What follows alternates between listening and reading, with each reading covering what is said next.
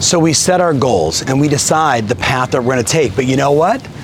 There's always going to be an obstacle in the way. There's always going to be something that's trying to stop you from achieving the things you want to achieve. So what do we have to do? You got to learn to not do this and just get stuck and say, wait a minute, this immovable object, go left, go right, get around it. Keep moving forward. There's always going to be something that wants to stop you. A market can adjust, interest rates can go up, a deal could fall apart. None of that stuff matters. It's bobbing, it's weaving, it's moving forward, it's being willing to pivot, it's being willing to change, it's having that growth mindset, the willingness to lean in when you don't understand, to lean in and not just get stuck, bonk, bonk, doing that over and over again. We all know someone, by the way, that does that wonders why their head hurts all the time, and you're like, it's because you keep banging your head against the wall.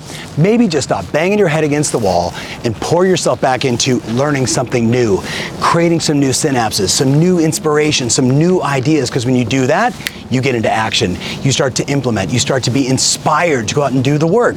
We're all going to be bobbing and weaving. It's just the nature of the universe. Keep bobbing, keep weaving, keep winning. That's what this show is all about.